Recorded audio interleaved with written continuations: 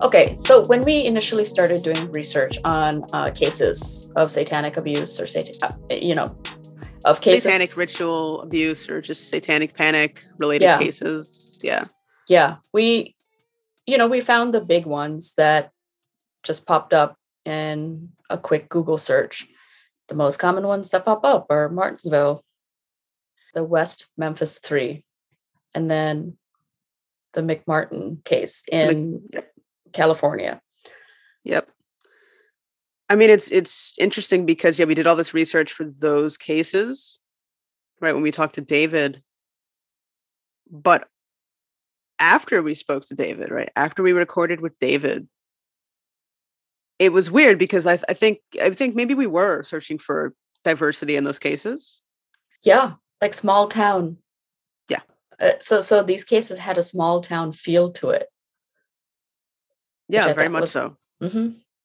So it's like everybody in the town knew who these people were, knew who the victims were, and that's how things also just kind of spiraled out of control. Yeah, I mean, these cases made national news, and obviously there's also international cases as well, right? There's plenty of cases in Australia and in the UK, but doing research, and one of the cases that seemed to be pretty big, but did not show up in initial research was the case of the San Antonio Four. Yeah, and I think that really shocked us because now that I even think about it, I don't know how I came across that case. I just started looking and then I just kept looking and searching. And then one day it just popped up out of nowhere. And this was the first time I had heard about multiple perpetrators, like 4 women who were lesbian and also Latina women in a major city, San Antonio. And that's how we just learned more about this case and realized that why was this not as publicized as the West Memphis 3 or the McMartin case? I feel like in some way it's possible that the charges against the San Antonio Four seem to be more plausible just due to homophobia and sexism. I mean, that's just the way that I that's the only thing I can think of, right? Or, I mean, also, I guess a racial bias, right? An ethnic bias. They don't fit into that same neat little mold that most of the other cases do, right? It's not a small town. I mean, right, that's a major city in Texas. And once again, these aren't 4 white women, right? Or 4 white men. These are 4 Latina women who happen to be lesbians. Yeah, it wasn't that stereotypical profile of what a satanic ritual abuse case is. And I don't know if it had also to do with the exonerations of these women that people didn't want to admit. It was just really shocking that we had to dig and research so much. And I'm not saying like extra 10 minutes or extra 15 minutes. We were doing this, we were looking almost every single day for a week or so. Yeah, I mean, that's how we came across the documentary Southwest of Salem, from doing deeper research. And honestly, any other documentary I'd seen or any other podcast I listened to about any other case, I mean, they went into great detail, but watching this documentary it was very eye-opening. It was very different. This documentary was really what I think triggered or really brought their case to national attention. I mean, this is a pretty big thing. It was a pretty big thing.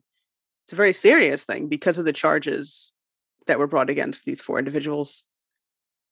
And I wonder if it's because the victims in this case were not killed, if that made a difference in how people talked about the case or how people talked about the abuse that was going on. Like the West Memphis 3, right? the boys had died. Right. But I mean, if you look at Martinsville, or McMartin case, no one died. That's true.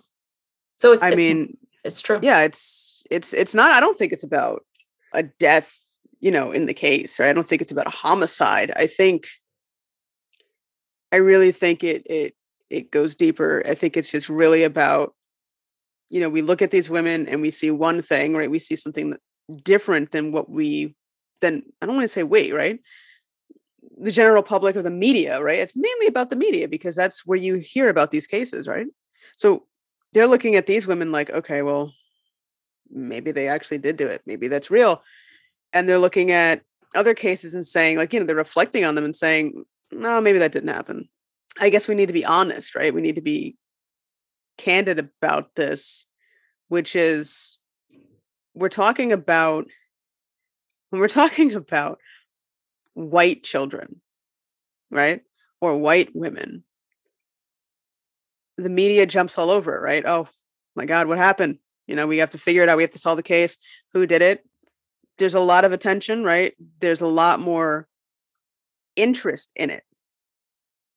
These innocent children, oh no, they've been abused by this satanic cult.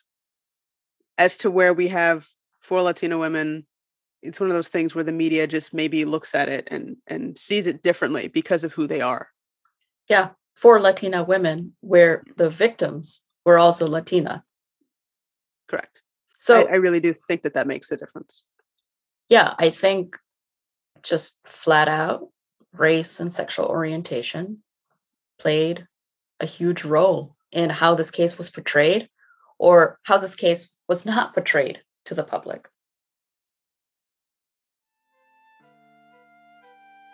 So we reached out to Anna Vasquez, one of the original San Antonio 4. Anna currently works as the Outreach and Education Director at the Innocence Project of Texas.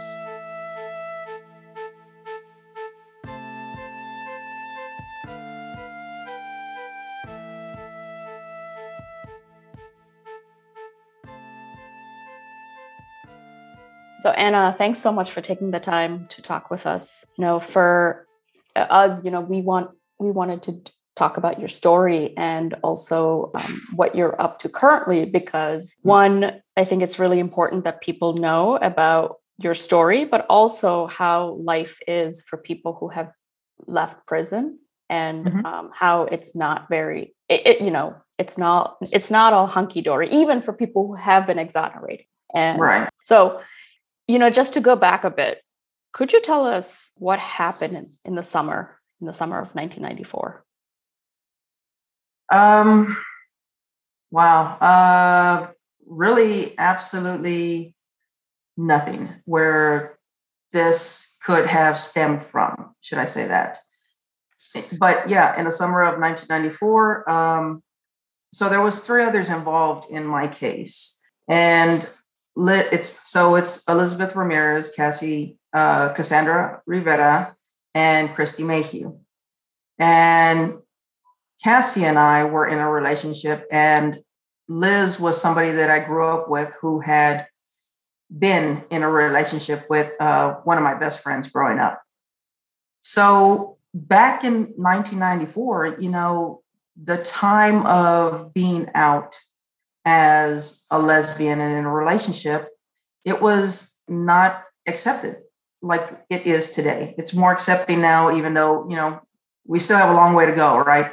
But it was worse, back then. And it wasn't something where I was comfortable being out in public. So I really was just out to them, to be honest with you. And it was almost like a safe space where I could be myself.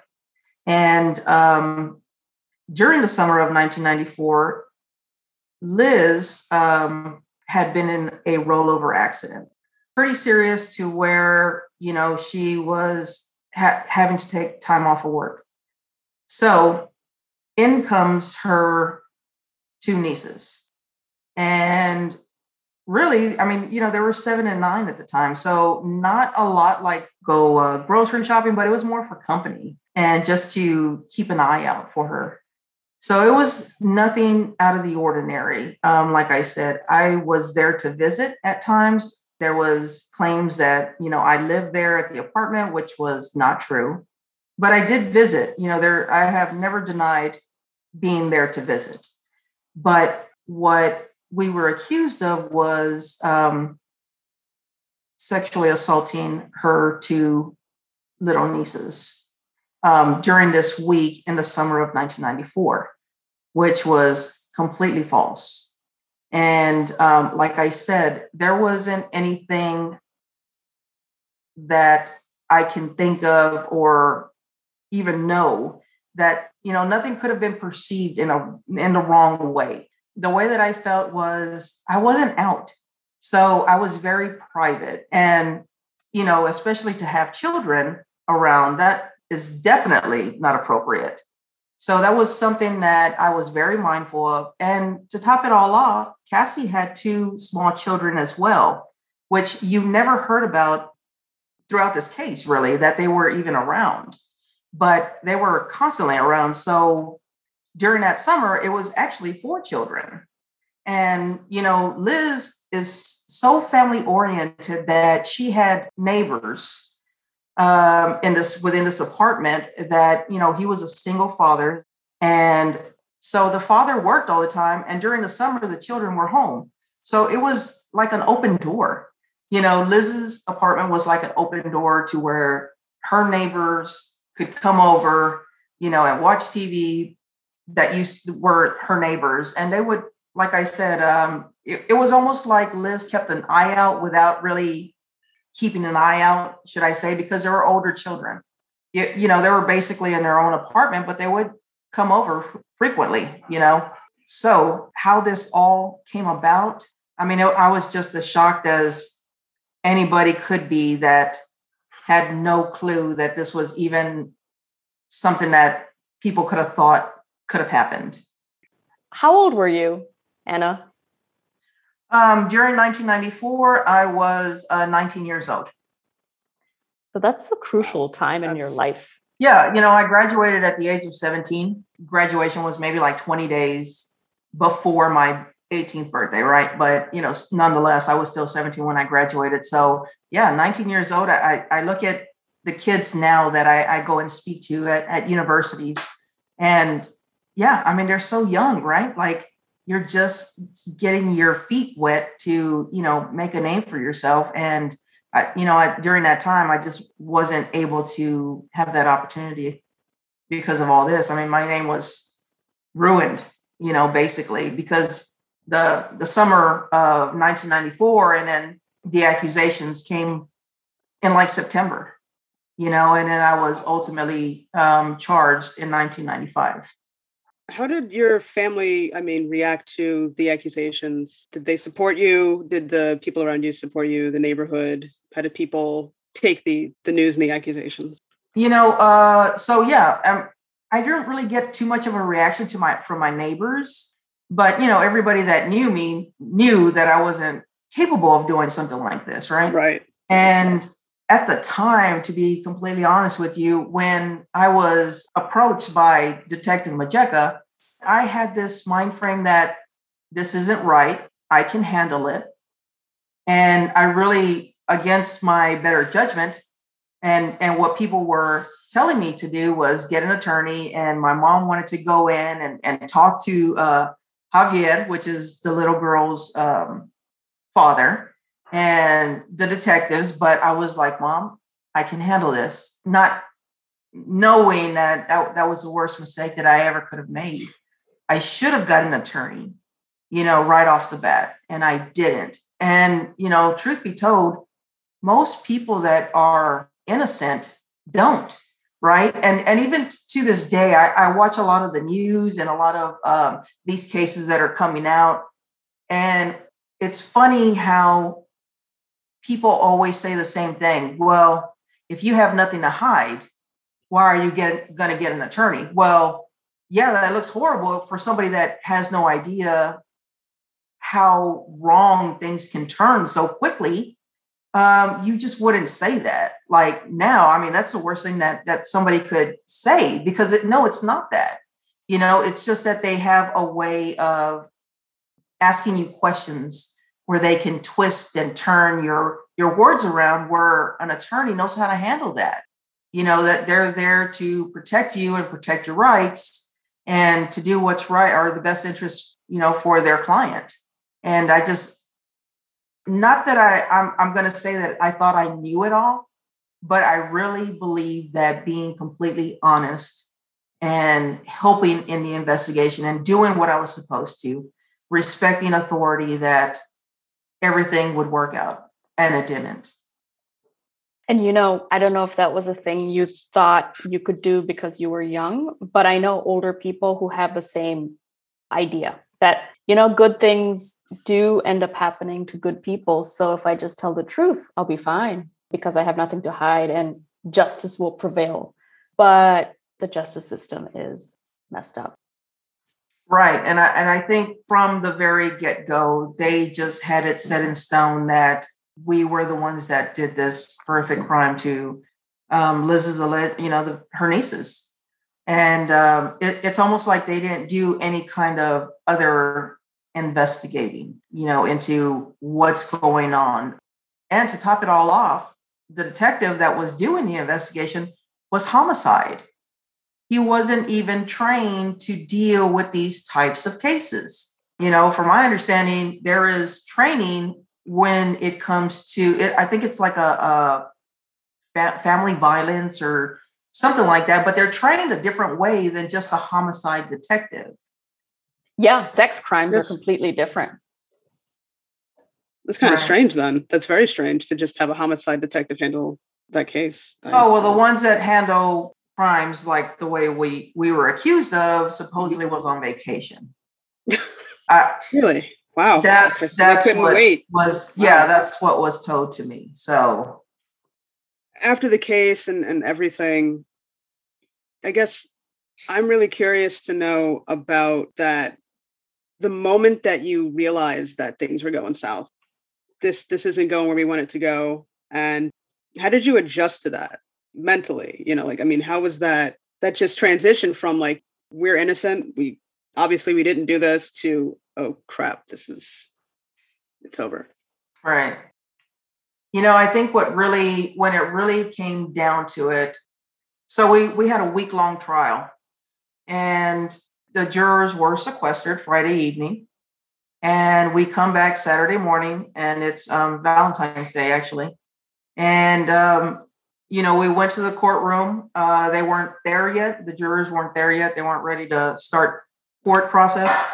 So me and a couple of my family members went downstairs to grab a soda until we heard that they were back in and whatnot. So as soon as I got off of that elevator, we were told that they had a verdict. So one, that was a clear sign that, uh-oh. And one thing that I'll never forget is that my attorney told me, try to look at the jurors, and if they make eye contact with you, then it's in your favor. And if they don't, it's not. And wouldn't you know it, not one juror looked at me, dead in my eye or anything. It's just like they couldn't look me in my eyes. So that was the second one. And then the third one was when they read the verdict that it was guilty. Yeah, going from being hopeful, really thinking that, okay, these people are really going to see that there was no possible way that all four of us could have done these horrible things, to these children.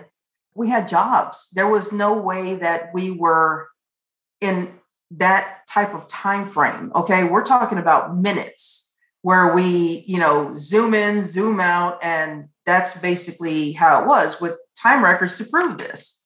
But it didn't matter. I think what happened was that when you have a quote unquote expert witness stating that there is signs of a sexual assault, that really, when it comes to children, everybody is a little bit more sensitive to that, and I can see it. I see why, I understand it, because there are real victims. But unfortunately, in our case, that just wasn't the truth. That is not what happened. This was a conviction without a crime.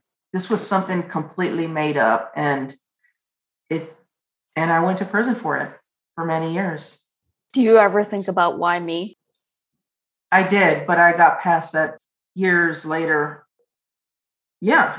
I can't speak for the others, but yeah, why me? Why is this happening? How could this happen was more, not so much why me, but how could something like this happen? I really believe in the system. I really believe that people that were going to prison, it's because they were guilty. I never knew that there was a gray area, right? I mean, I always thought it was just black and white. They got it right. They're going to prison, and that's the end. That's the ending to it. But I learned very quickly that that's just not the truth. That's far from the truth. So it wasn't so much a why me, but just how could it happen? I couldn't believe it. But nonetheless, it did take a couple of years to get over that, because at that particular point, after, a couple of years into my incarceration, after reaching out to different organizations to try to get help in proving my innocence and getting rejection letters one after another, it was, okay, this is going to be my life for the next 15 years. Now, when I get out, I plan to continue fighting for my innocence. But at this particular time, I really had to conform to my surroundings, to prison life, and just get over, like, this is my life. It's nothing's happening, all rejection letters, so it was disappointing, but at the same time, it almost became survival mode. So, but yeah, I mean, my complete way of thinking changed. Why do you think you got so many rejections? I don't know much about the process of Okay, well, there was very limited organizations that were in the law library books that you could write to, right? So some of them were, okay, you're not, in our part of Texas, or we don't take these types of convictions only if you have DNA. Well, as a woman, you don't have, that DNA out there. So it was a lot harder to prove my innocence. And a lot of the time it said, you have no new evidence to present. Well, hell, I'm in prison. Isn't that supposed to be your job to do that for, to help someone? How, I thought that was the worst thing that they could have sent to somebody. And at the time when I was sent to prison, Innocence Project of Texas was not on the books yet. They didn't come in to be an organization until 2006. Also, they were founded later. Yes, They were founded later.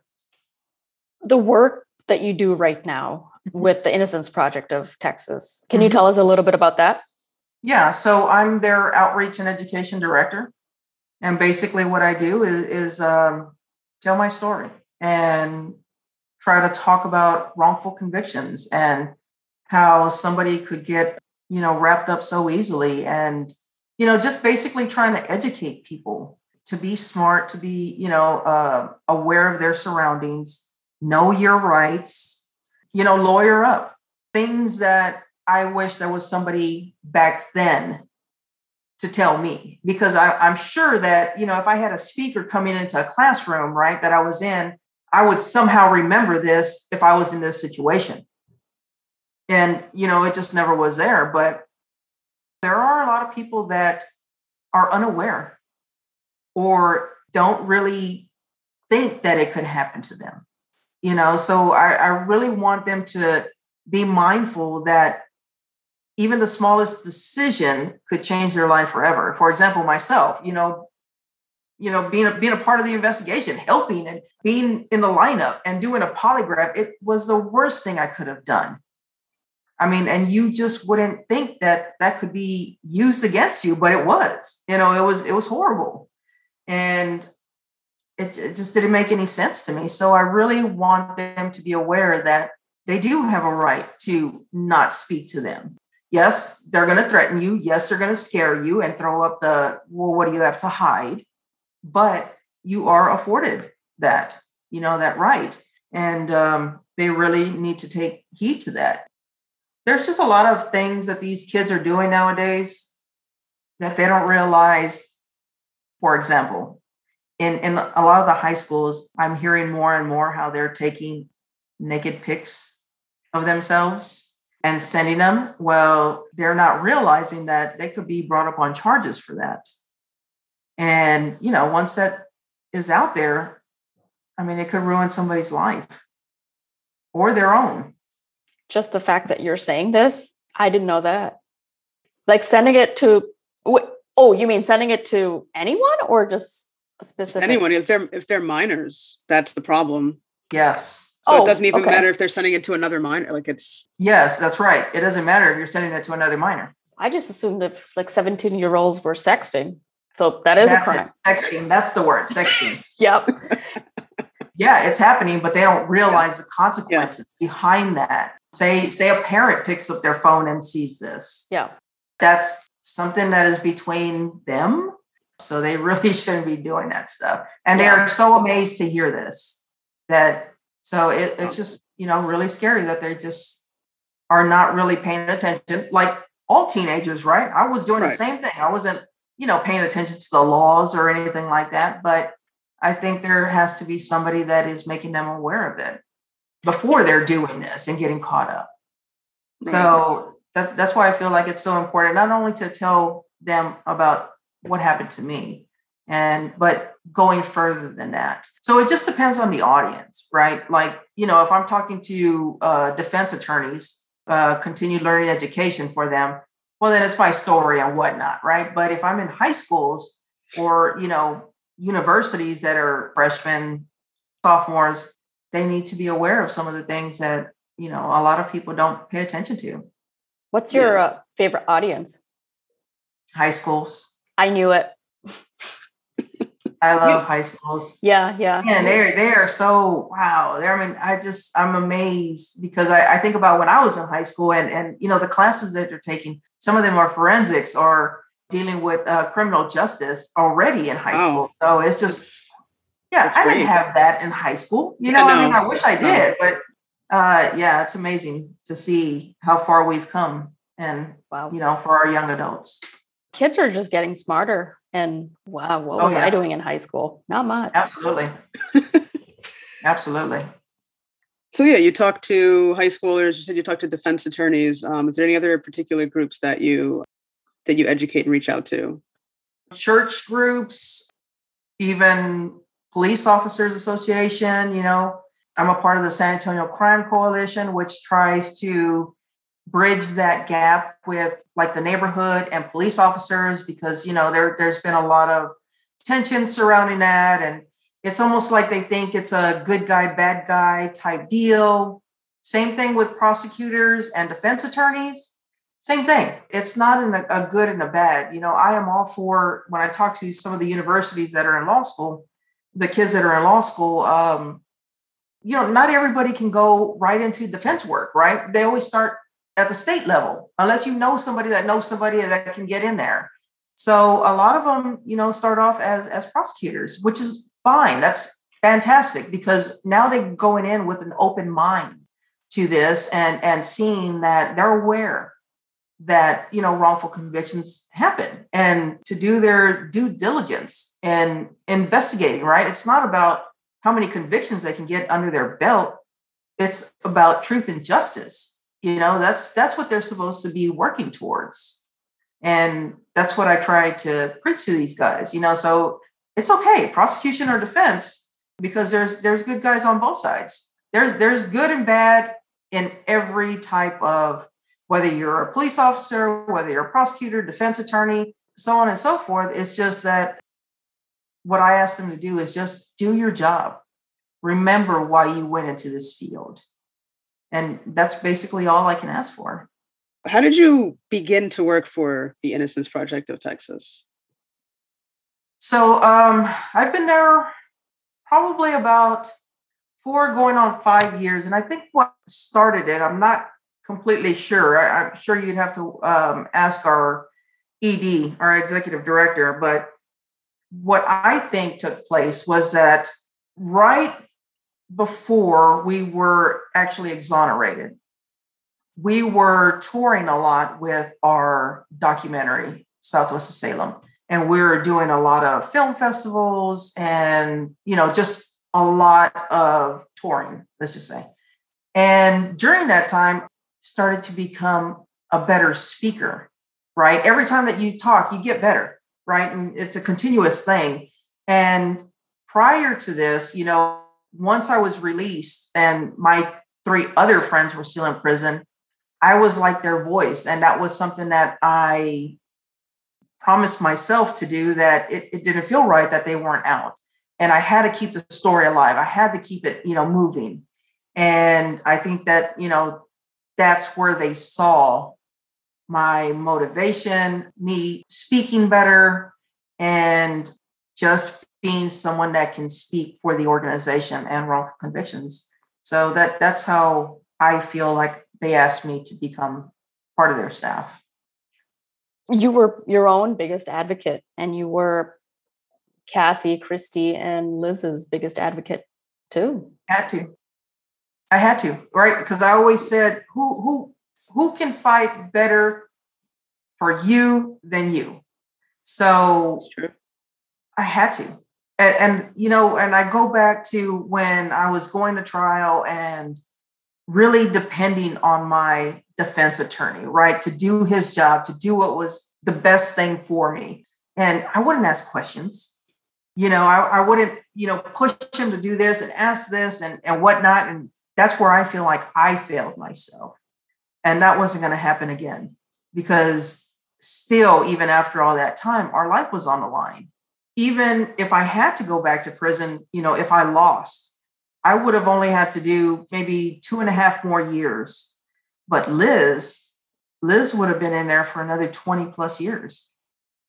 And that's what motivation. It was motivation. It really was. And it was motivation, determination. And I just had to prove my innocence.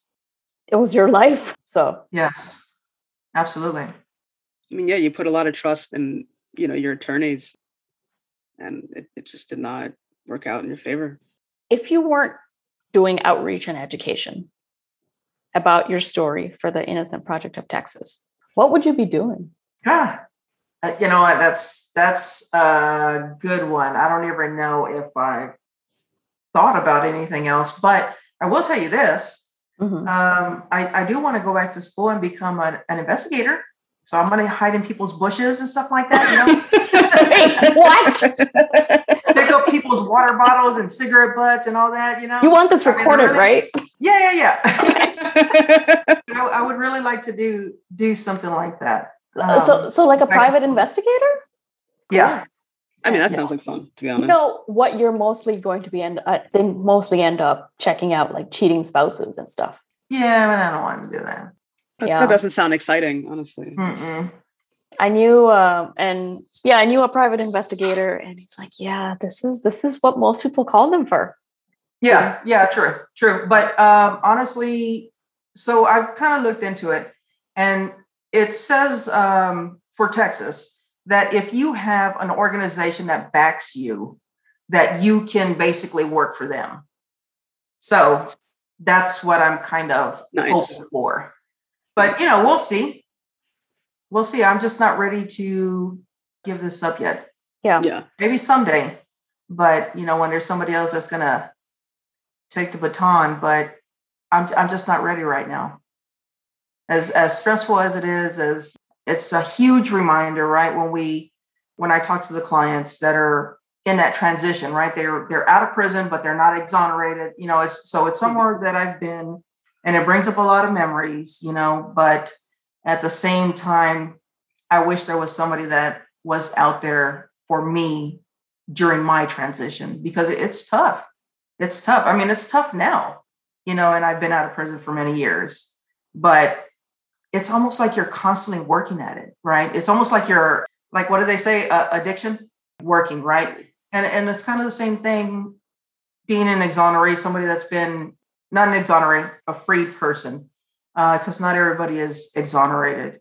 But it's really hard to readjust, right? To adjust to the normal life that we all know, to transform into this inmate in the prison world, and then having to transform again. It's just, it's a lot. And, honestly, I have a lot of trust issues. I don't communicate. I shut down, and I'll walk off or whatever. And that's really not very good in my relationship. So there's a lot of things that I have become after being in prison, a survivalist, right? I mean, so it's just a lot of things. And I think a lot of people's perception is that, you're out, you're free, you should be ecstatic. And mind you, I'm very grateful for where I am today, but there's still scars. There's still a lot of healing that I need to do. And not just me, but many people. You're grateful, but then at the same time, it's something that shouldn't have happened. Yeah. You're absolutely right. It shouldn't have. So do I know that the justice system failed me? Yes, I do. Absolutely. I can't focus on that though. I feel like that's kind of a negative. Being grateful and thankful for what I do have, because I know others that have not been. Forget the compensation, right? Forget that. That's never going to be enough for anyone.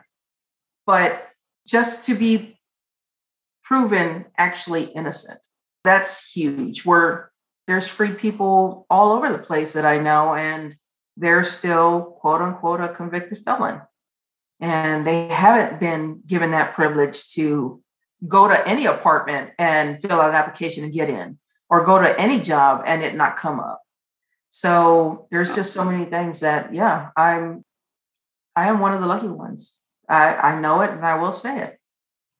So that whole process of, being released and exonerated, obviously, like you said, not everybody is exonerated, but how is that transition? What are the resources that were available to you, if there were any at the time, and or what resources are available now for people?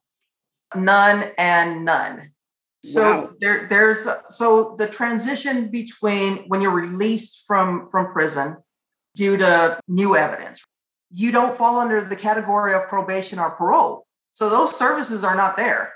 And if you read the Texas law books, supposedly there is something set in stone for people during that transition phase. But who in the hell is going to get out of prison and then go to this, state of Texas office and want their help? It's just not possible. So with the Innocence Project of Texas, that's what we kind of started, the transition committee that I'm a part of. So we have contacts, here and there. Mind you, it's the state of Texas and people go all over. So we do what we can.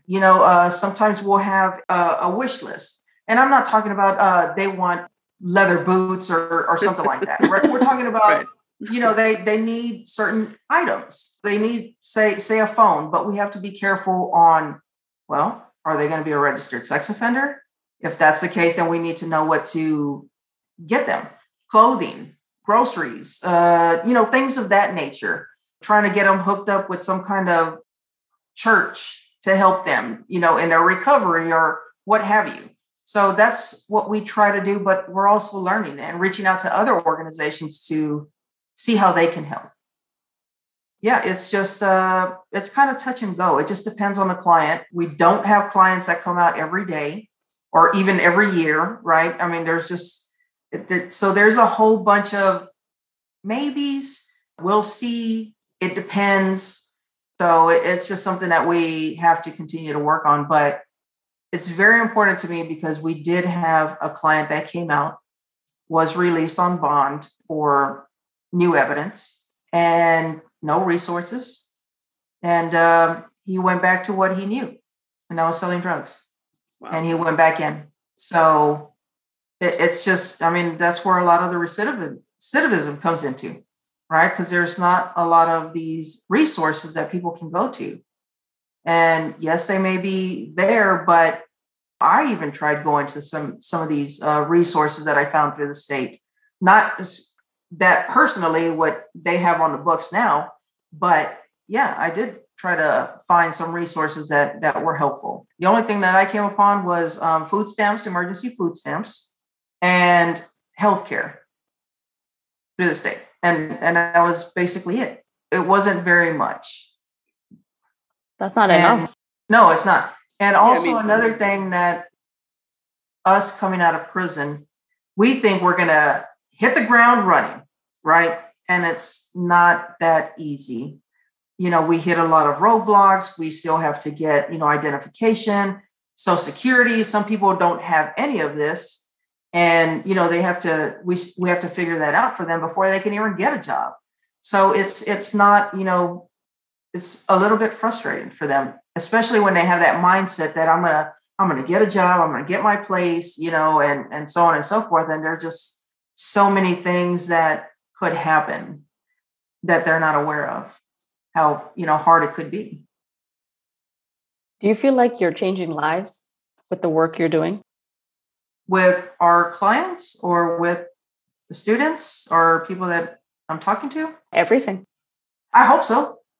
I really hope so. Even if they can take a small amount of what I, talk to them about.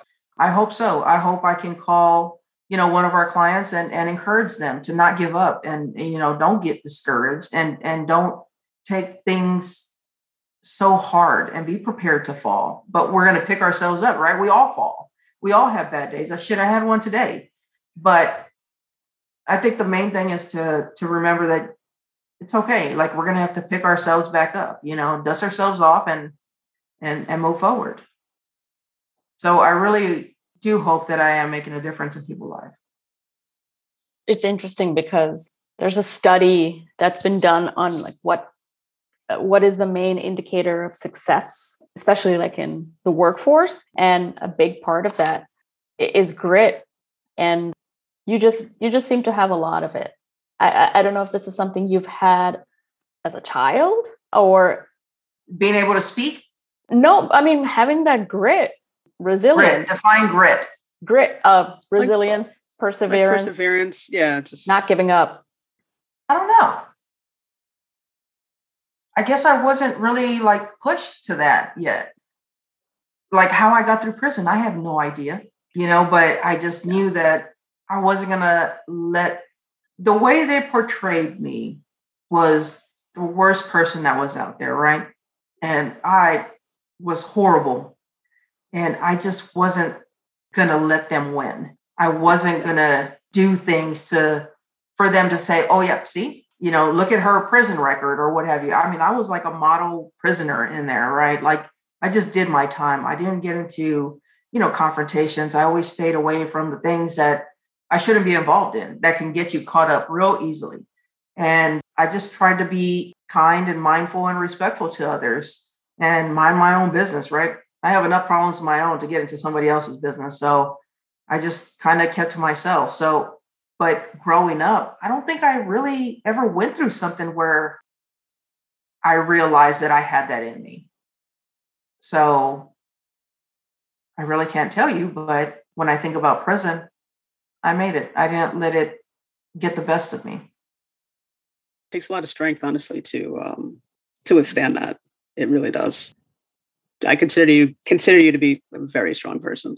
I don't know. Like I say that I don't know if I could do it, but I mean, you never know. But that's a rough situation. To right. You're exactly right. Because I didn't know. Yeah. I could never foresee that even happening in my life, right? Like never did I ever think that I would go to prison. Yeah. And I always say that you never know what's in you until you're pushed up against a wall. And you have to. That's the way I look at it. You talking about your story can bring up a lot of memories. And for some people, and maybe for you, it's cathartic. But also, how do you deal with it? Do you have a therapist? No. What? I was actually going to ask that too. How is that possible, Anna?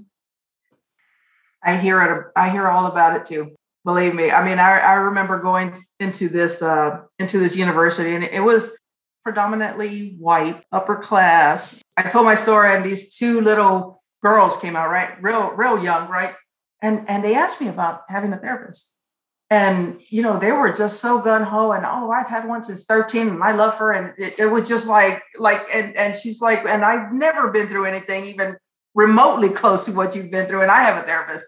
So yeah, it's come up a time or two, but so I will tell you that there was a therapist that was trying to get involved with exonerees, and I had agreed to speak to her and see if okay, is there something that you have to add, subtract? So it wasn't, but I talked to one. Anyways, I asked her about that, right? Me talking about what I went through constantly.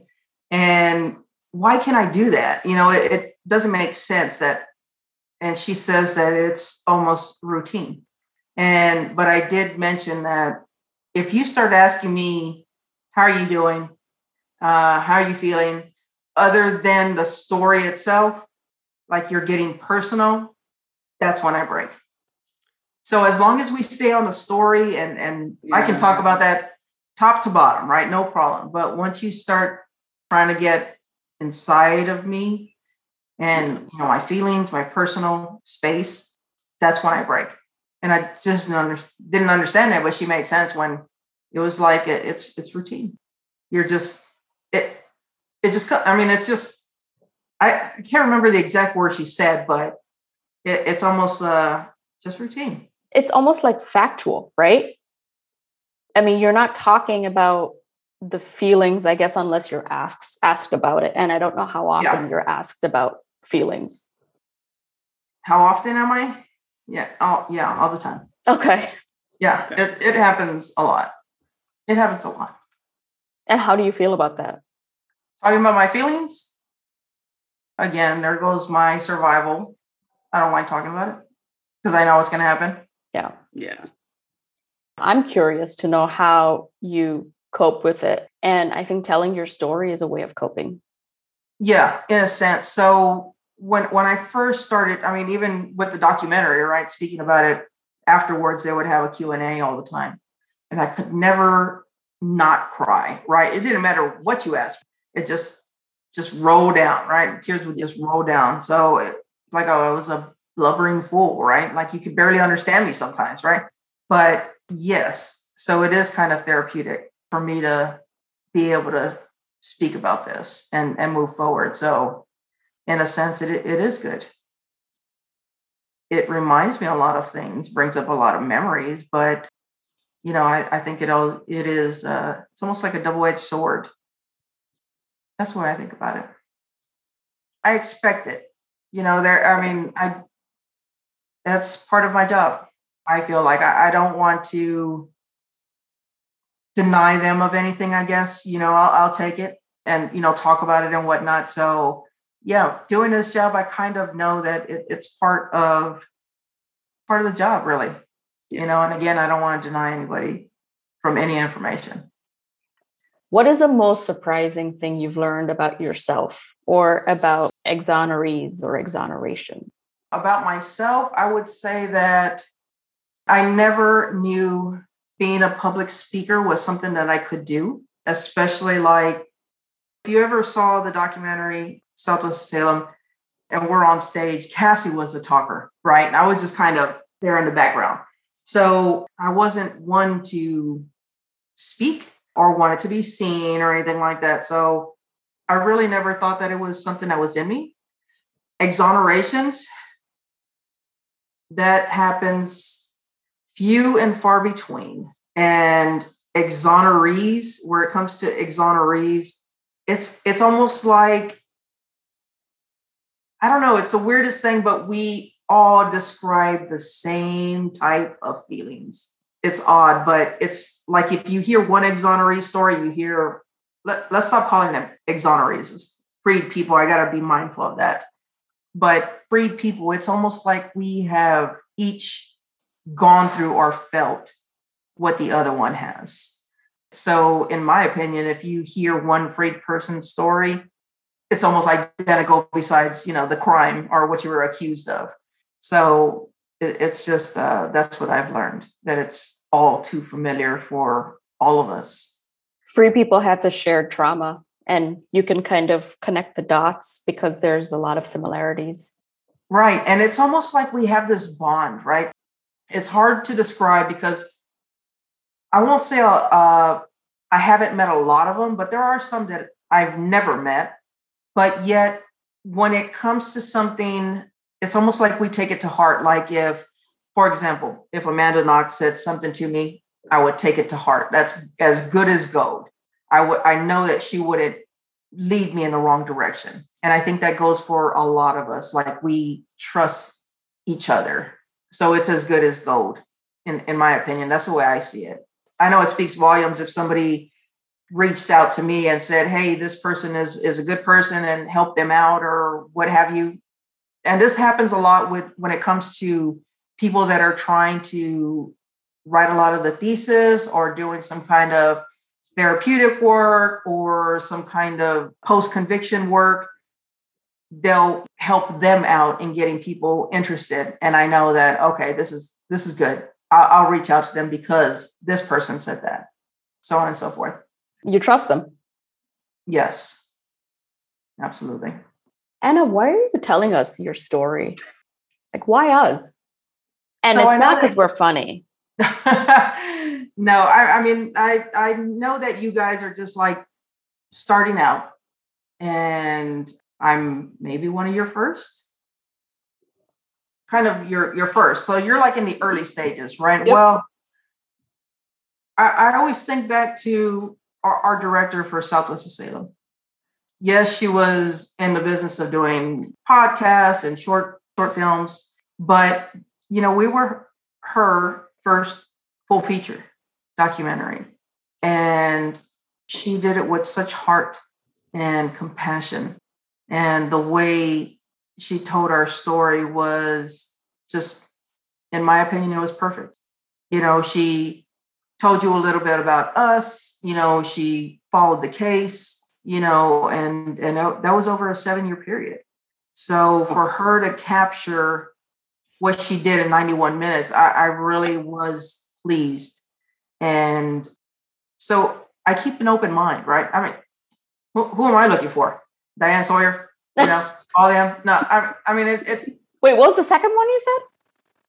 Diane Sawyer. No, after Diane Sawyer. Oh, I said all them. I don't know. All them. Okay. The bigger one. Yeah. Yep. That really, to me, doesn't. I don't know. It's sometimes I feel like not the beginners, but kind of in the early stages. I feel like there's more of passion. The you wanting to tell it the way it really is. And sometimes in the media, I still have to be careful, right? Because you could go way left. But so I've learned that along the way too. But it helps to be able to talk to you guys and see where you're coming from and hear you out. So I always just try and keep an open mind. I hope that answered your question. It was kind of long-winded, right? No, it did. And thanks for keeping an open mind, because Zoe and I had talked about your story.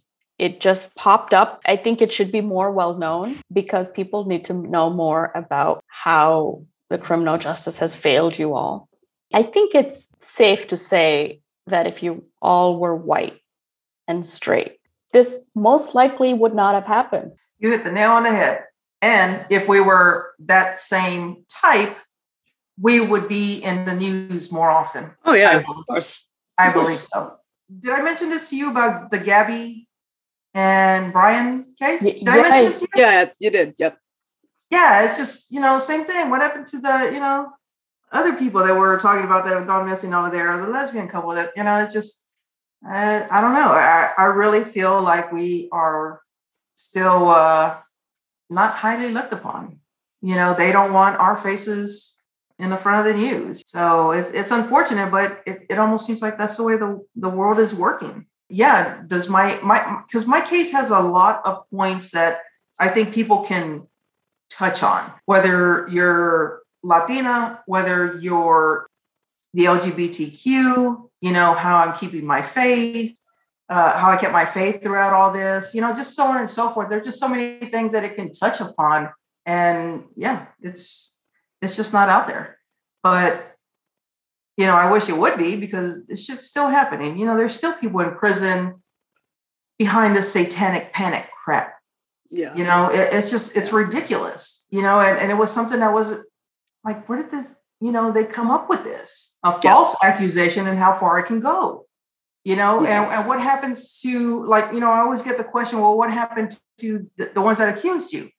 Nothing, absolutely nothing. And say we did try to bring charges against them, it's only a misdemeanor for that. And then you have to go and prove that it was with malicious intent.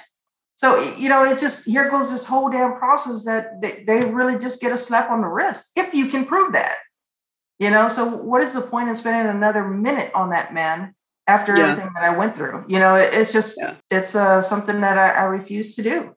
It's horrible. It's really sad how somebody can make an accusation, and even worse, because it still goes on in heterosexual relationships, right? When they're fighting over their own children. Yeah.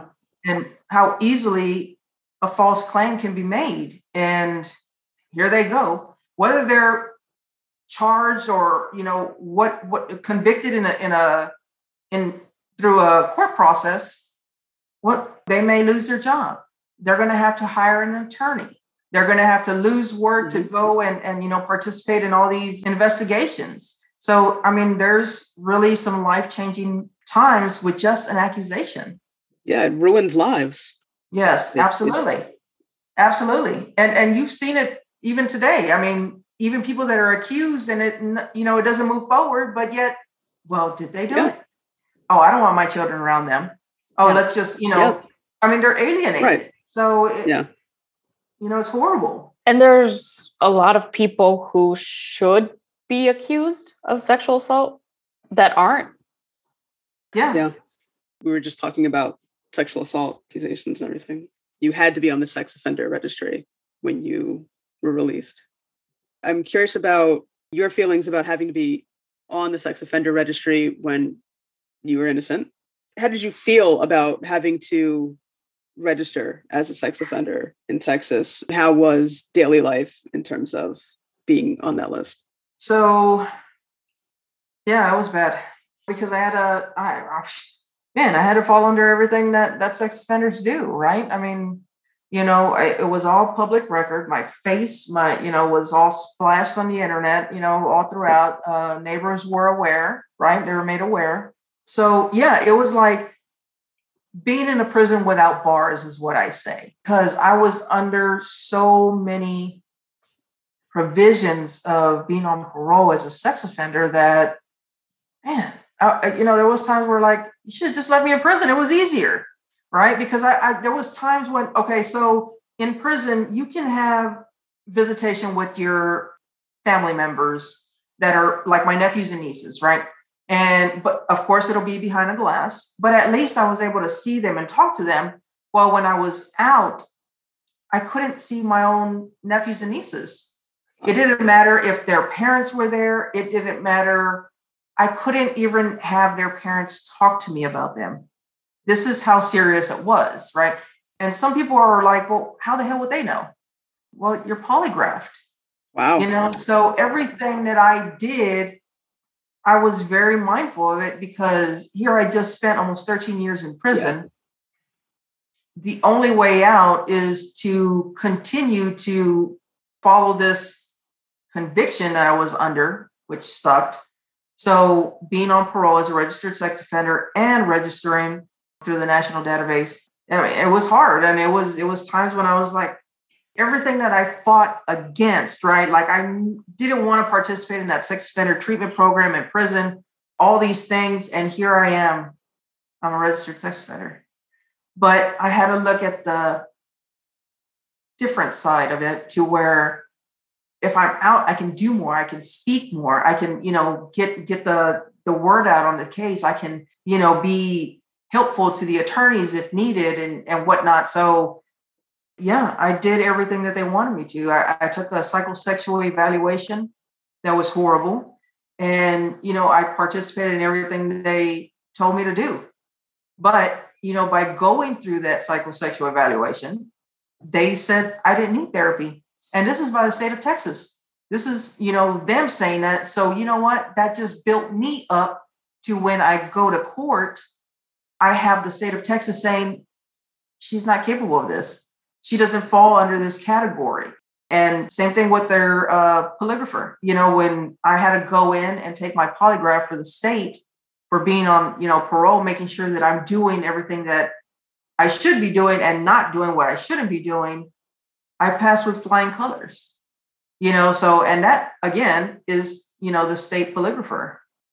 But, was I scared as hell? Yes, because I didn't know. I don't trust them, I didn't trust them. So, and that psychosexual evaluation, you're going by a therapist who, says, well, she's normal, she's not normal, or, she's got, tendencies to do these types of crimes or not.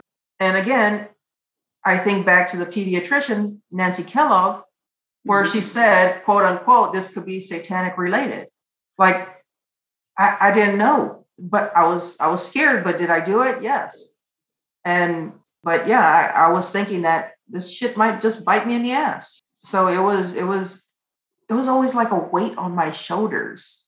That's really hard to carry. It's almost like going through the whole process of being accused, going to trial and all these things. And it's just sitting there like, you don't know, are you going to go to prison? Are you not?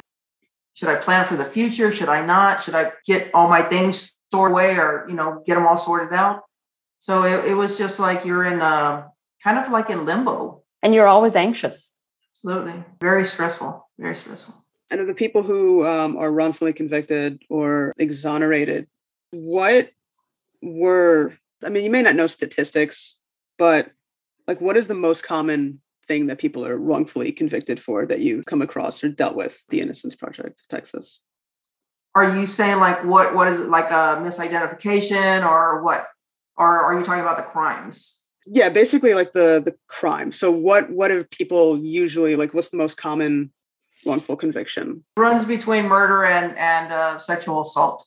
But if you want stats, Zoe, go to the National Registry of Exonerations. Mm-hmm. It's run through University of Michigan. I want to say it pretty much goes hand in hand, murder or sexual assault. And some of the leading causes to that, misidentification. Right. Yeah. And misidentification in terms of eyewitness testimony. They still rely on that, huh? Yeah. Yeah. I wish they wouldn't. You guys got to look up a case by Lydell Grant in Harris County. There was 6 eyewitness to this particular crime, and yet DNA is what proved his innocence. You have 6 eyewitnesses. Wow. Saying that it was him, and they were wrong. And he spent 10 years in prison. That's insane. So that's a well-known case for the eyewitness. Doesn't research even show that eyewitness testimony is unreliable? Now it does. And we're still using it for these right. cases. I don't think it's being, I think it's one of those where it's kind of falling to the background now, but yet what you're hearing now, Zoe, is the people that are being released because of that, testimony. But so this is a decade, years later that, these people, now you're hearing about it. But yeah, this was something that was, and that's the thing about, freed people when they're getting out, it's because they've already spent 10, 20, 30 years in prison. And oops, I made a mistake, or oops, that was the wrong person, or they were misled by a detective, or there's so many different issues out there or stories that people can tell you that it's ridiculous. Lydell Grant is Black, and it seems like almost 90% are men of color, or 90% men.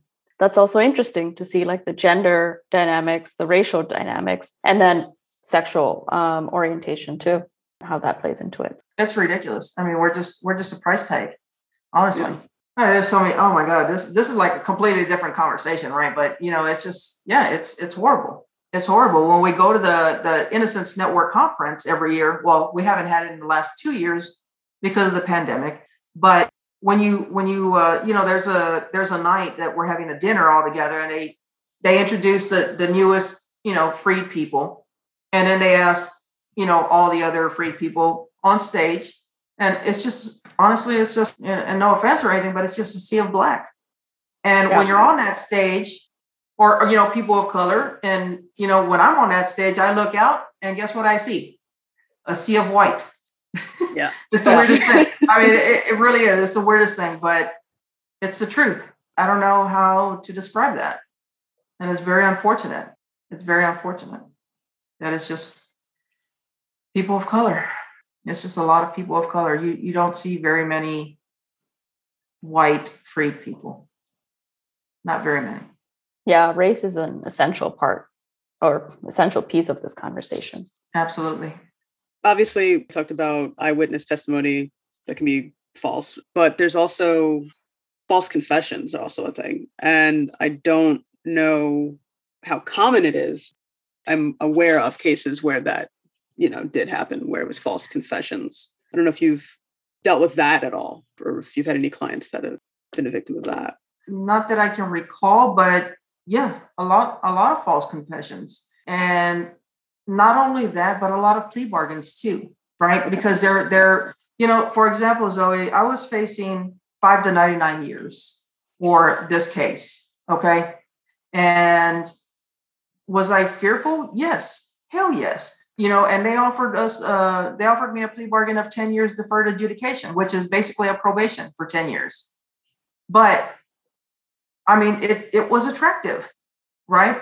I mean, it's attractive to some people. It was attractive to me, but in the end, it was like, I didn't do this. I'm not gonna, admit it, and I'm not gonna take something just to cop out. But I want to say that I wouldn't do it to this day, but I don't know how I would feel being more educated about the system and how it's almost against us unless you have money to be able to put on a good defense, or what have you. But if you are one that doesn't have very much money, is not very educated in criminal justice, or knowledgeable, should I say, not saying that you have to be schooled in it, but just some kind of knowledge about it, who knows. So the ones that have done false confessions, or have taken a plea bargain, I can't hold that against them. I can't say, why don't you just stick to your guns? Because I don't know what that person was going through, what they were being told, how they were being treated or threatened. I don't know that, because I will tell you this, that when we were being investigated, I was not filmed. I was not being recorded. So really, they could have done anything to me. Yeah. And no record of it. And guess what? Yeah. They would have looked like the perfect saints until what? Until like George Floyd came out. And now people are like, oh my God, there's no denying it now. But yet we've known this shit all along. All the people that have been going through it. This is what we've been saying. We just haven't been believed because we didn't have a camera right there. I mean, you couldn't deny that, what was done to George Floyd. And it's unfortunate that it had to come to that. But, he did not die in vain. He did help. It did help, and it has made some changes. And now people are aware. But it's something like, we've been saying this all along. We weren't being heard. Nobody was believing us. So let me ask you a question. Because the system is so rigged, being backed into a corner, do you think you could ever have gotten into a position that you would have falsely confessed? No. And I say that because I mentioned to you earlier that I had participated with the investigation, the statement, the lineup, the polygraph. Well, the detectives came in after me doing the polygraph, and they were saying that I failed it. So it was like they were trying to get me to say something, Right. And I believe that. I thought I failed the polygraph. It's not like they come and tell you or whatever. So I believed I failed the polygraph, right? I always thought that until my attorney said, you didn't fail the polygraph. That was just what they told you. It's inadmissible anyway, but that's what was told to me. So they'll tell you anything to get you to get stuff out of you. Exactly. So you may not even realize that you're Yeah. And that's why I say no, because that was brought up to me that I had failed my polygraph. And how the hell was I supposed to know? You do it and then they go out and they, I guess, talk to the detectives come back in and, well, you failed the exam. That just sounds like expecting me to say something. Shandi, this seems like it just like surprises you. Yeah, I mean, this is not surprising to me. Like you're just surprised, like, oh my God. This is what they do. They will do that. So if you're ever arrested, right, and they will try and get you to say something, they'll try and get you to confess, they can lie to you. They do not have to tell you the truth. And it's legal. I just didn't know about the lying about the polygraph thing, I guess, but that makes sense. If they can lie about one thing, what's going to stop them about lying about anything? There's a good episode of Sword and Scale where, I mean, I think it might even be called Do Not Talk to Cops, but because he talks about a particular case where somebody did all the wrong things and they were innocent and they wound up in prison. So that episode was really good because then you get to know, like, they really can say whatever they want. They can do whatever they want almost to get you to divulge information. And that's the way they use it. I'm getting them to talk, trying to find the truth. It's for the safety of the public that I'm trying to get them to say this. But no, you're lying. You're lying. You're trying to trick people and play with their mind and their head. And now this didn't happen, not that I'm aware of. I can't speak for the other three, but I can tell you, I mean, they could have said, well, Cassie said that y'all did this, on this day. They could have played that game too. Yep. No, I didn't hear that, but I'm just saying that they very well could have. That's what happened with West Memphis 3, for sure. Mm-hmm. I mean, that's 100% what happened. And I don't even know if they were actually exonerated. I know they took an Alfred plea, so I don't. No, they're not. Yeah, so I think it's still the Alfred plea. So they basically, what that is, it says that they're convicted. Oh, okay. Yeah, I haven't read anything in the. So the latest is that Arkansas got rid of the evidence, so they have no way to get back into court. So now they're suing them. Yeah, that's ridiculous. Yeah, like the Alfred plea is like basically they're still convicted, but it's understood that they've professed their innocence. Yes. So, which is absurd. Right.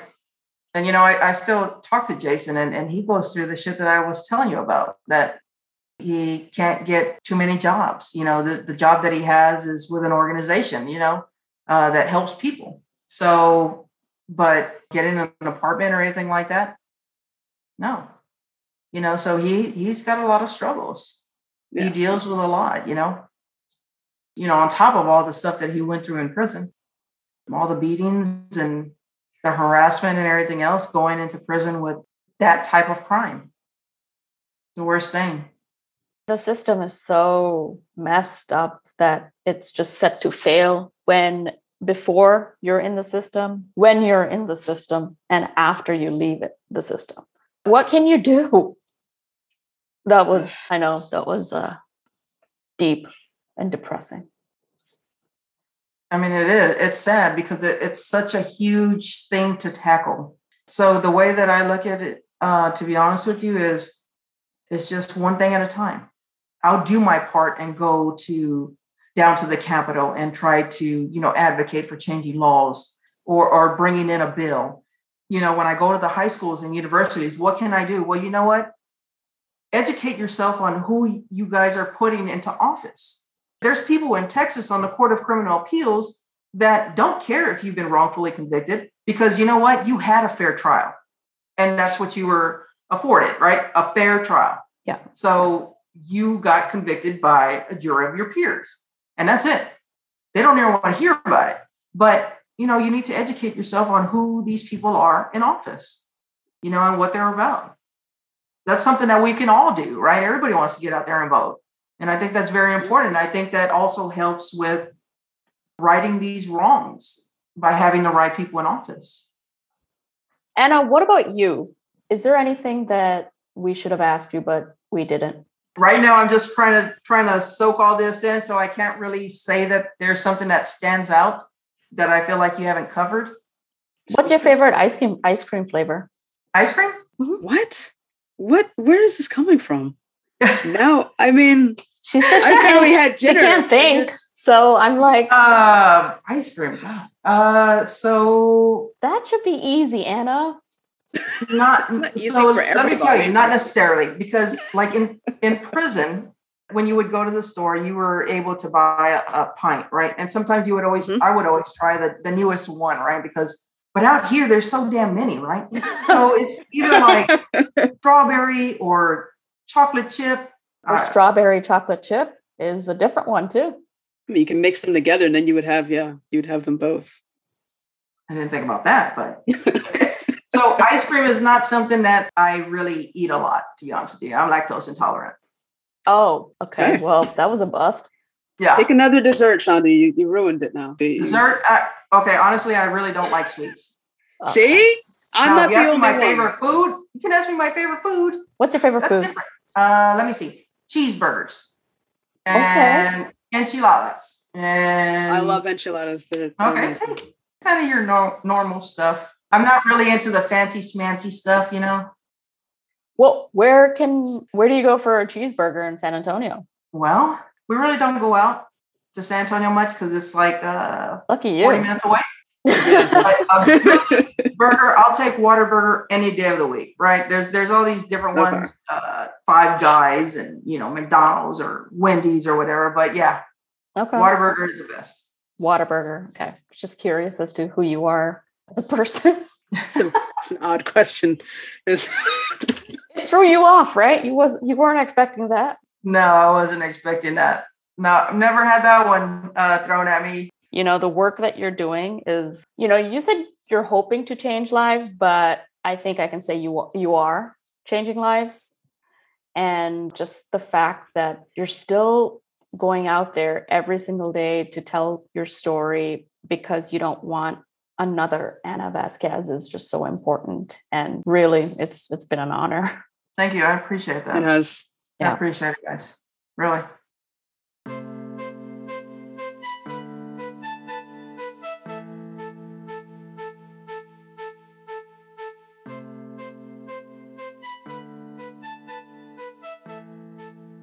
It's really sad, Yeah. It's really sad to know that, you can maintain your innocence, but then still be convicted of something that you didn't do. Spend years in prison, years that will have a profound effect on the rest of your life. Especially in Anna's case and everybody else involved. It's sad to know that you've done nothing wrong. You're accused of something that you would never do. You're convicted of something that you would never do. You spend years in prison. You get out. And even though you're exonerated, even though you're freed, it still affects your daily life mentally. Yeah. And she mentioned that it affects every part of her life, just as simple as how she communicates with her partner or with people in general, to, even being like recognized on the street as someone who was formerly incarcerated. For me, it was hard to take in the fact that, which I knew for some time, being good is not enough, even in these situations. Like, she really thought if she was just honest and if she told the truth, it would be fine. Hell, I would have thought the same thing too. All right. Well, that's going to do it for this episode. I hope you enjoyed listening to Anna's story. I'd like to thank Anna for speaking with us about her life, her journey, and the great work she does with the Innocence Project of Texas.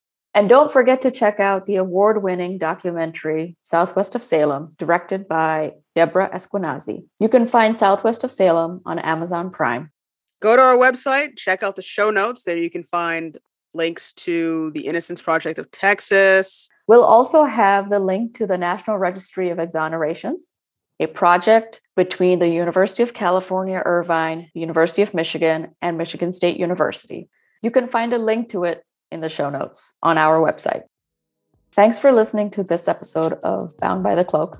Don't forget to subscribe, follow, and like us wherever it is that you get your podcasts. Thanks for listening.